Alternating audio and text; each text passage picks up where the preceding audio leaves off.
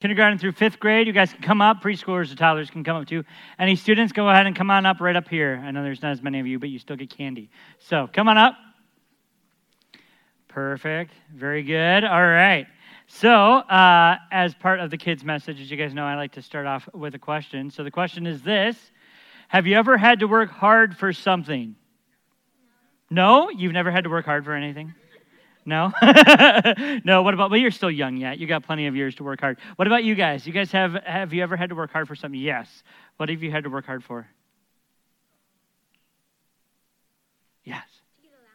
To get allowance, money, right? So what do you do for your allowance at home? I empty the dishwasher. I put away my own laundry. You put away your own laundry? Wow, could I give you an allowance? No, I'm kidding. Very good. No, that's awesome. Yeah, it's hard work, right? Doing chores and things like that. Yeah. You had to work for your Nintendo Switch. What an amazing deal. I wonder if I could get that here. No, I'm kidding. But no, that's awesome. So you worked hard, and then was it like you had to work for a couple months, and then you got your Switch?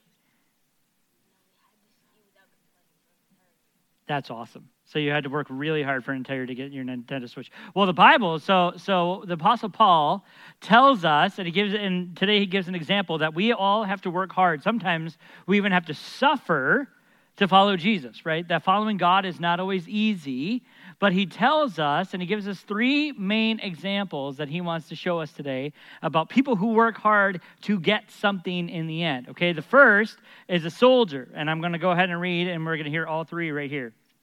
This is 2 Timothy 2, 3 through 6. Now share in suffering as a good soldier of Christ Jesus. No soldier gets entangled in civilian pursuits, since his aim is to please the one who enlisted him. An athlete is not crowned unless he competes according to the rules. And it is the hardworking farmer who ought to have the first share of the crops. All right, so Paul gives us 3 mental pictures of people who work hard. Okay, so the first is a soldier. Now, there's a lot of ways that soldiers work hard, and there's a lot of things that soldiers work for. But right here, he says that a soldier works. Did you guys hear? Why does a soldier work so hard for? Driving planes. That could be one way that they work hard. But it's to get approval from their commander, right? So in soldiers and the army and warriors, there's a very clear chain of command where someone told him to do something, so he wants to do it, right? The Bible says that the guy who actually put him in charge, his enlisting warrior, has ways that has things he wants him to do. And that soldier has to stay so focused. So he can't do anything else. He has to stay focused on that one job. Do you get pretty distracted when you do chores? Yeah. I get super distracted when I do chores. Okay, I'll be honest with you. So that's one of the big things that we have to stay focused, and that's what a soldier does. Then he talks about an athlete. Now, did you guys know that we have championship teams in Minnesota? We really do. We actually have winners. It's not the Vikings or the Wild, although this is the Wild's year. I believe it. Okay. But it's the Lynx. So we actually had the Lynx. Did you guys know that our WNBA team have won 4 championships? Did you not? They did an amazing job, right? So the Lynx are actually championship teams. Now, to win the trophies, to win the awards, do they have to work hard? But Paul says something very clear. They have to work hard according to the what? The rules, right? According to the rules. So here's the thing. Not that any professional athlete would ever deflate a ball or do anything like that. But sometimes athletes cheat. And do you know what happens when that happens? They get foul or they get their trophies taken away. Did you guys know that sometimes gold medals and other trophies can actually be taken away from athletes because they cheated? So Paul says, no. For an athlete to gain the trophy, to gain the reward, they have to play according to the rules and work hard to get there. And then finally, he talks about a vine dresser or a farmer. And specifically, he says a vine dresser because it's one who has grapes or one who makes fruit. And at the very end of working so hard, that farmer is able to take that grape right off the vine and go and pop it right in. Have you ever picked berries? Have you ever done berry picking? Have you grown the berries and then picked them? No, I haven't. I've always just picked everybody else's. Like the farmer grows them and I just go pick what they did, right? But it's not easy. But Paul says, listen, let's look at the soldier, let's look at the athlete, let's look at the farmer, and let's take those now to the Christian life. Living for God is not always easy. Following Jesus is not always easy. But there are rewards. There are prizes. Did you know that? There are rewards for following God. And today we're going to look at, during the message, we're going to look at 2 rewards. Now, here's what I want you to do. I want you to listen to the sermon. This is going to be really hard work for you, okay? So listen to the sermon, and if at the end of the sermon you can tell me 2 rewards that you get for living for God, you'll get another sucker. So you'll get one now, and you'll get one after service if you pay attention, okay? It's going to be hard work. Are you ready for it? Good. All right, let's pray. God, I just thank you for these young men and women who seek to know you and love you and serve you. And Father, I just ask that you continue to reveal who you are to them and that you will continue to call them to your good, gracious love. We love you, Jesus. It is in your name that we pray. Amen. All right, guys, you can come get suckers. Here you go. All right, so each of you get one. And then again, if you guys remember those 2 rewards, you can get more after service. And now everyone else, let's please turn to 2 Timothy. 2 Timothy is where we're going to be today. Again, this is our series in 2 Timothy, How Will You Endure for Our Lord? And you were with us last week. We covered just that first part of 2 Timothy chapter 1. And Paul says this, and I want to zoom back in here. This was our memory verse for last week. It says this, Therefore, do not be ashamed of the testimony about our Lord, nor of me, his prisoner, but share in suffering for the gospel by the power of God, who saved us and called us to a holy calling, not because of our works, but because of his own purpose and grace, which he gave us in Christ Jesus before the ages began. So now last week we talked about that suffering, enduring for God, is not an easy thing. And one of the ways that we endure for God is we suffer, not only as being saved, but we actually suffer in that holy calling. We suffer in the things that God has set us apart to do. And yet, in the end of all things, I know for you, and I'm sure for myself as well, that we desire to hear God simply take us aside and say, well done, my good and faithful servant. We desire and we ache to hear the Lord say, well done. And for us to be able to look back at our lives and say, it was worth it. It was worth it. And that's the idea, that's the mindset I want us to take into our minds and hearts today as we go back into 2 Timothy, is that here at the end of Paul's life, Paul is now encouraging and writing to Timothy, and he's saying, it was worth it. I'm in prison now. I am about to die. Literally, he is just days away from his execution. He is about to die, and he can say boldly and lovingly to Timothy, it was worth it. So don't be ashamed of me, Timothy. Don't be ashamed of the gospel. Certainly don't be ashamed of me, of its prisoner. Be unashamed and be bold because it is worth it. And so today we're going to look at, well, but how? Like, yes, we saw last week that we suffer, and that's one way that we endure, is actually suffering for the Lord in the way that he designed it, that we suffer in our salvation, and we suffer in the good works and the call and the holy calling that he has called us by his power. But we also endure through strength in Jesus alone. Look at today's memory verse. It says this, You then, my child, be strengthened by the grace that is in Christ Jesus. What does it mean? How do we find strength in the journey? Well, we find strength very simply in who Jesus is. We find strength in our relationship with him. And through that relationship with Jesus, in the end, we can say it was worth it. See, years ago, I was actually both a double major in pastoral studies and theater arts, actually, at Northwestern College, and so I just planned basically never to make money. But as a double major, I did a lot of theater stuff. And here's the thing, and some of you who maybe know theater or artist circles, you work extremely hard. And not just the actors, but the directors, the costume designers, the makeup artists, the technicians, the lighting, the sound, all of them work extremely hard, day after day after day, building sets, painting, getting everything ready and set, sometimes for just a few performances. And now whether it's during that performance or at the end of the performance, or sometimes it's even actually as you are just in character and you're feeling that emotion, that sense in the room, you get that idea of it's worth it. And I know we've all been there, whether it's through athletics or through art or through helping somebody else or just serving, or even if it's just something as simple as a hobby, we've all had that moment say, you know what? It was worth it. I had a friend in college or right outside of college who used to use the phrase, is the juice worth the squeeze? And the idea there is that fresh squeezed orange juice is delicious. It is so good. If you've ever had fresh squeezed juice, even lemonade, it is so good. It is way better than anything you're ever going to get at the store. But it takes a lot of hard work to get there. It is not so easy. It is much easier to get orange juice from concentrate. You just throw in the frozen block and pour some water and stir it around.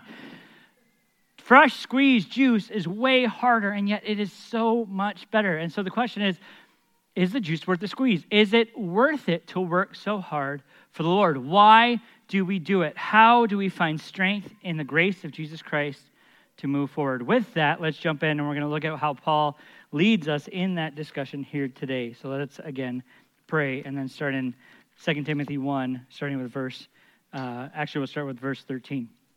So, Father, I thank you. And Lord, I do ask that you give us eyes to see, ears to hear, and hearts to understand, that you cause us, Jesus, to know you, to hear you, to respond to you, and that you get the glory for it. We love you, Jesus. Cause my words to be your words, and Lord, be glorified. And all God's people said? Amen. All right, so 2 Timothy 1, starting in verse 13, to go a little bit back of where we were last week. So follow the pattern of the sound words that you have heard from me in the faith and love that are in Christ Jesus. By the Holy Spirit who dwells within us, guard the good deposit entrusted to you. Remember, we saw that Jesus Christ entrusted this message to Paul. Paul entrusted this message to Timothy, that is the gospel. And now he says, guard that good deposit entrusted to you. Verse 15. You are aware that all who are in Asia turned away from me, among whom are Phygellus and Hermogenes. May the Lord grant mercy to the household of Onesiphorus, for he often refreshed me and was not ashamed of my chains. But when he arrived in Rome, he searched earnestly for me and found me. May the Lord grant him to find mercy from the Lord on that day. And you well know all the service he rendered in Ephesus. You then, my child, be strengthened by the grace that is in Christ Jesus. And whatever you have heard from me in the presence of many witnesses, entrust to faithful men who will be able to teach others also. You see, the first way that Paul encourages Timothy, and so through him encourages us to endure and being strengthened in the grace of Jesus Christ, is by finding strength in trusting him and others. Now, trusting others is not always easy because, as Paul is about to point out, sometimes they fail us. You see, remember, all last week we talked about, Paul kept on saying, be unashamed, be unashamed, be unashamed. Oh, by the way, let me give you an example of two who are now shamed. How would you like to have your name forever written in the Bible as to falling short? Ouch, right? What a judgment that Paul here names them by name and says, these two guys failed. These two guys fell short. These two guys were ashamed. Don't be that guy. Right, so verse 15, you are aware that all who are in Asia, and he uses hyperbole here. It wasn't everybody, but for Paul, it felt like everybody. And maybe you felt that way. When we get betrayed sometimes in the church, or sometimes when Christian leaders disappoint us or fail us, sometimes it can feel like the whole church is against us. And maybe that's your story. Maybe you, by the grace of God, wandered back in, but you have been so wounded in your past by church and by Christians that you are here only by the grace of God, by the skin of your teeth. You don't want to be here because you're just so disappointed when people fail you, because it feels like everybody. It may have been one or two, but it feels like all. And that's where Paul is right now. He's in prison, and he feels like that everyone in Asia, all the disciples, all those who had been following with him and for him, have abandoned him. Now, it wasn't all of them, but it certainly was a lot of them. And these two specifically, he names, he says, Phygellus and Hermogenes. He says these two, they have so deeply wounded Paul that he names them by name. He says, it hurts. And maybe that's where you are. And maybe you've trusted the people of God and you have been wounded. But I would encourage you, what Paul is about to do the same. But focus then on those who you have trusted and have proven faithful. You see, he certainly has felt abandoned. Paul certainly has trusted people and they have failed him. And yet, look at what Onesiphorus has done. Paul says, may the Lord grant mercy to the household of Onesiphorus. Now, he says the whole household, and that's an important thing. So that might mean that Onesiphorus could be actually a church planter or a church leader. He may have a house church meeting in his home. It very well could be just when he says household, that could just be his house, his family, his people. Whatever it is, because of this one man's actions, Paul asks for blessings from God on all those in his house. So you might ask, okay, well, what did Onesiphorus did? How did he show that he was not ashamed? How did he live for God well in Paul's ministry? Well, look at this, verse 16. He often refreshed me. He was not ashamed of my chains. But actually, when he arrived in Rome, he searched for me earnestly. The Greek there is that he searched diligently and found me. May the Lord grant him to find mercy from the Lord on that day. That's the day of end all days. And you will know, and you also well know all the service he rendered at Ephesus. Here's a few things about Onesiphorus. First of all, he was not ashamed and he refreshed Paul. Now, we don't know if it was physical refreshment. It seems probably not as likely because he was in prison, at least emotional, relational refreshment. So who are the believers in your life that have refreshed you? You know, sometimes we undercut how important it is to just simply be blessed. A hug, a good, well-meaning, earnest smile. People that have refreshed us and love us. I think that was one of the things actually that COVID amplified. That when we were forced to be apart and then come back together, how refreshing it was just to be with each other again.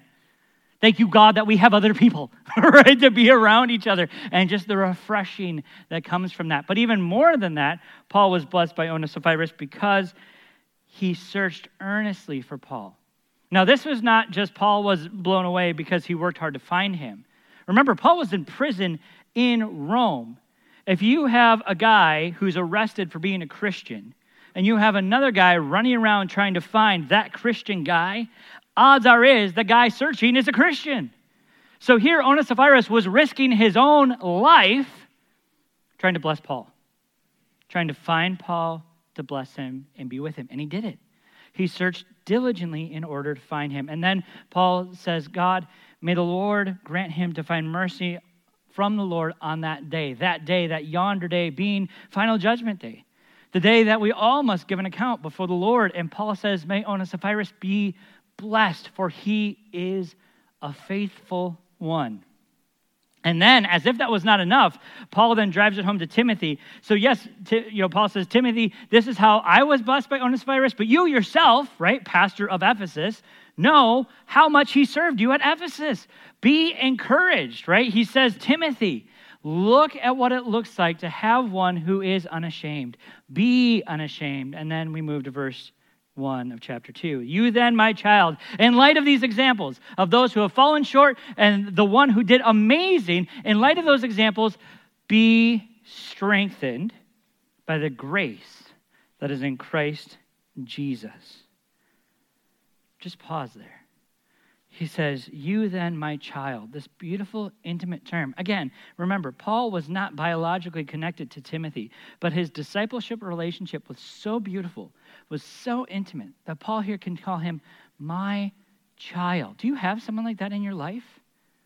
That they could look at you and say, you are my spiritual child. Or maybe someone that you can look in their life and say, I love you like a father or a mother love their son or daughter. This spiritual childhood. He says, you, my child, be strengthened by the grace that is in Christ Jesus. This isn't just the gospel. This is Jesus himself. That you can know Jesus personally. And the question is, do you? Do you know Jesus? Do you spend time every day connecting with him, praying to him, listening to him, searching his word? Do you spend time meeting and knowing Jesus? Because if you do, the grace that is in Christ Jesus will strengthen you. But not only do you know him, not only do I urge you to trust in him, but then once you've trusted in him, God then compels us even further to trust his people. Verse 2. You then, my child, be strengthened by the grace that is in Christ Jesus, and what you have heard from me in the presence of many witnesses, Entrust to faithful men, right? That's what we had already talked about, that Jesus Christ met with Paul directly, gave him his gospel message. Paul took that gospel message, proclaimed it as I am doing to you right now in front of other faithful people who listened and paid attention. And Paul says, Timothy, now that gospel, that good deposit that has been entrusted to you, give it to others. Entrust it to others. God has given it to Paul. Paul has given it to Timothy. Timothy, now give it to other faithful men. And then he says this faithfulness, and what's so important about this is that Paul says, entrust it to others, but not just to anybody. See, today again is Serve Sunday, and this is such a critical time for our church because this is a time where you are able to lean in to not only salvation, but lean into what God has called you in that holy calling and purpose, to edify the church, to build the saints, to build one another up into the head who is Christ. That's Ephesians 4. That God has given us this opportunity to serve. That serving is for Him, ultimately. And when you serve, you entrust others with the gospel that you have been given. Years ago, when I was a youth pastor in Wisconsin, I went in as the first full-time youth pastor at this church, and there was like a youth group of like 5 kids, and so I thought, okay, I'm the only youth leader. I wasn't married at the time, so I was just, okay, I'm just going to build a relationship with these 5 and build these disciples, and that's just how we're going to go. So that's what I did. So then fast forward about 4 or 5 years, and the youth group was now about 40, 50 kids, and there was a ton of different leaders and volunteers who were involved and would help out and things like that. And I thought, okay, we're 4 or 5 years in. Now is the time where I want to start really training in and entrusting and equipping and giving away this ministry to these leaders. In fact, actually, I had my very last year, I knew it would be my last year, so I actually planned and put in the budget to take these leaders to a conference, and then the elders actually cut my budget before it went up for approval. And I said, you know, what happened? And literally one of the elders told me that, well, we didn't hire them, we hired you. But I'm leaving and you don't know it. But the thing is that I wanted to entrust and pass this ministry on to other leaders. So I tried to encourage these leaders to step up, to teach, to lead groups, to do these things, to make disciples. They wouldn't do it. They were terrified of it. So many of these leaders said, well, we can't do what you do. We can't teach like you teach. We can't lead groups. We can't talk to people about Jesus. And I said, you've seen me do it for 4 or 5 years. You've been with me. You know how to do it. And more importantly, you have Jesus. He has made you. He has gifted you. So just simply do what He's called you to do. Don't be like me. Be like you. Just be the disciples Christ has called you to be and make disciples. But they wouldn't do it because they were so stuck that they had to do it, that they couldn't be me. So then fast forward when we moved to Cheyenne, and the Lord had me as an associate there where it was over lots of ministries. So I had a lot of responsibility. So I literally couldn't do everything. I couldn't be the player. I had to be a coach. And so then over the youth ministry, when I came in, the youth ministry at that time had actually been run by an elder as a point person, but it was run all by volunteers. The volunteers rotated everything, leading games, leading worship, leading prayer, leading the lessons, leading the small groups. The leaders, the volunteers did it all. And I just said, hey, could I keep doing that? Could I just let them do it? Could I just entrust them and teach them and train them, but just have them keep doing it? And the elders in Cheyenne just said, well, yeah, you don't have to do it. Just oversee them doing it and trust them. And I tell you, that changed the whole flavor of that entire ministry because the volunteers from the very beginning knew it was their ministry. It wasn't mine. It wasn't the elders. It was what God had called them to. So the question is, what is God calling you to today? How has God brought you? Why has God brought you to serve and edify in this church? And if He has, how are you entrusting others to do it as well? Who are you calling alongside of you? Who are you calling to raise up with you? If you especially are a ministry leader or a director, who are you passing that to? Who are you entrusting with the gospel? Because here Paul says, even before he gets into all the explanation of how Timothy is to lead, he simply says, Timothy, trust others. Trust in Jesus, but trust in His people. And again, these aren't just warm bodies. He doesn't just say, just give it to anybody. Anybody who signs up, sure, they can have it. Just have them run with it. No, he says, give it to faithful ones. Faithful men. And then he goes into further and he says, these faithful ones who are able to teach others. Now, specifically, I believe that's talking about elders in the church, but those who can teach. So it's not just giving it to warm bodies. If you just feel like pressure because you feel like, oh, no, they don't have this person and I could do that, please don't. Do ministries that God has called you to do. Pray, listen, ask, look at your gifts, look at your abilities, look at the things you're strong in, and step into those ministries. Don't just be a warm body. Be one who is faithful and dedicated to serving the Lord. And that's just the first step. To being strengthened is, yes, finding strength and trusting Jesus and his faithful ones, but it's also suffering for the sake of Jesus and his faithful ones. You see, there's reward in the suffering. As we talked about last week, serving in ministry is hard. It is not easy. It takes sacrifice. And here Paul again says, verse 3, that share in suffering as a good soldier of Christ Jesus. That is a warrior of Jesus. One who is committed to battling, right? Because we're in a spiritual war, by the way. Maybe you don't know that. There's a war zone right here, right now. Not out there, here. There's a war zone. The enemy hates us. He does not want us. And he certainly doesn't want us praising and serving the Lord. He does not want us in this place. And as such, yet, you have given your life to Christ. If you've given your life to Christ, you have committed to fighting for him. He has enlisted you. He has called you. And as a good soldier, it's going to be hard. It's going to suffer. And then Paul goes into the three metaphors that we talked about with the kids' message. That then he calls you as a soldier to be so beeline focused on pleasing your commanding officer, pleasing the one who enlisted you, to be so committed to doing it the right way, to playing by the rules, to achieve the prize at the end, to working hard as a toiling farmer, to gain those first fruits at the end, to work at it, to suffer, to press forward. But why? Ultimately, for the sake of Jesus and his people. Look at verse 7 and 8. Think over what I say, for the Lord will give you understanding in everything. Remember Jesus Christ, risen from the dead, the offspring of David, as preached in my gospel. You see, first of all, and maybe you understand this very personally, following Jesus is not easy. Frankly, sometimes it's really hard to understand. Sometimes the Bible is hard to understand. Sometimes suffering and pain and agony as you're serving Jesus is hard to understand. When you give your life to him and things get more difficult, when you give your life to him and you go through some of the greatest tragedies you could ever imagine, it is hard. And then Paul says, but look to the Lord.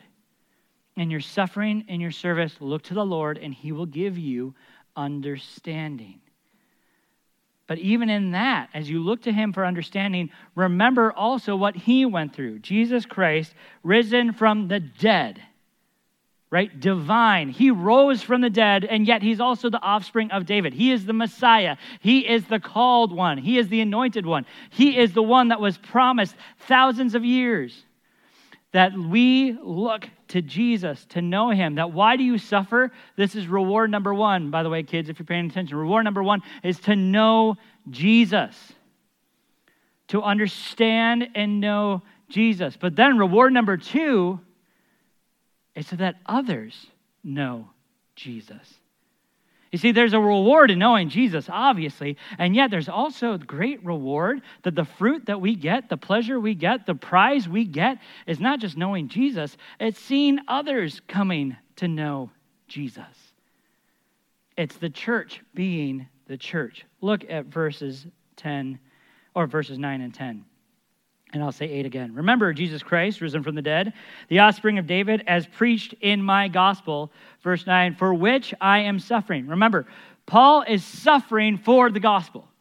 Paul is suffering because he's telling people about Jesus. Paul is suffering because he is taking this gospel message and he has spread it all over the world as far as he could.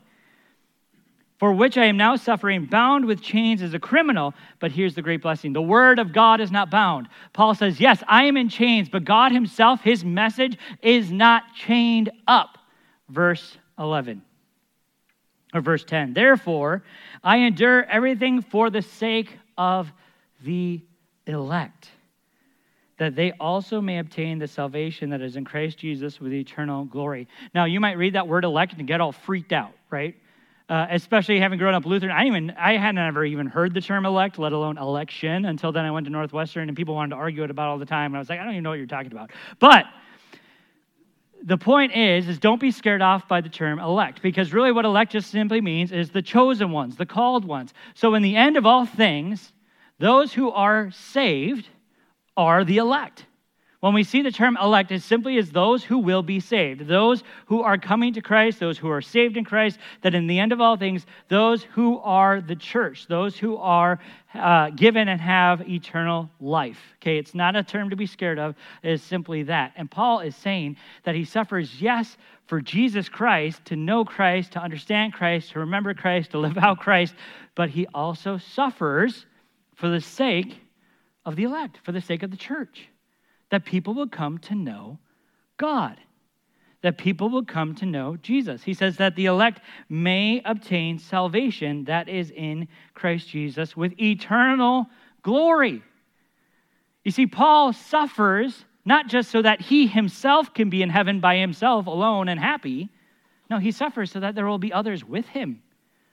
And that ultimately is why we do ministry. We do ministry, yes, to be faithful, yes, because we're called, but to do ministry because the reason God has called us is that you were not saved for your sake alone. When I was a young kid in our Lutheran church, that was actually something that my pastor said a long time ago, and it's always stuck with me. You are not saved for your sake alone. The Lord has called you to serve him and serve his church, that others may come to know him and have eternal life in him. And then this moves Paul to a really interesting thing where he then simply just says, the faithful word, the trustworthy word. So now Paul has talked about, okay, what does it look like to find trust, to find strength in the grace of Jesus Christ? What does it look like to suffer? And why do we suffer? What's the prize at the end? And again, the prize is to know Jesus and that others may know Jesus. Those are the two rewards, that we may know Jesus and others may come to know Jesus. But then Paul just moves into this blessing and he just simply says, here's the word. Here's a faithful word. Pay attention. And what that word is, it is the simple gospel. In 4 sentences, the gospel truth. Sometimes some of you may have heard the elevator pitch. If you're in an elevator and the time is, if you are on the top floor of an elevator and you happen to walk in with a CEO of a company, you have 20 floors to give your elevator pitch. Paul gives his elevator pitch. Here's the gospel, 4 sentences. Verse 11. And this is strength found in redemption through Jesus and his character. Verse 11. The saying is trustworthy. 4. If we died with him, we also live with him. The beginning of the gospel. See, we are all dead in our sin, and yet Jesus Christ came to die so that we may have life in him. If you have come to know Jesus, and you have come to know that you are dead to your sin, but you can have life in him. Salvation. That's the start. That we give our life to Jesus Christ, knowing that if we put our faith in him, as he promised, that you are dead to your sins, you are dead to your trespasses, and you are alive in Jesus Christ. Now, maybe you have never done that in your life. I would urge you, come to Jesus. Stop running away from him, and we'll talk about that in a moment. Stop fleeing from him. Know that you are dead in your sin. Apart from him, you can do nothing, and you will have nothing in the end. But in Jesus, you can have life, because he came to die for you and for me and for us, that in him we would have life forever. If we died with him, we will live with him. Salvation. But look at verse 12, point number 2 in the gospel. For if we endure, we will also reign with him.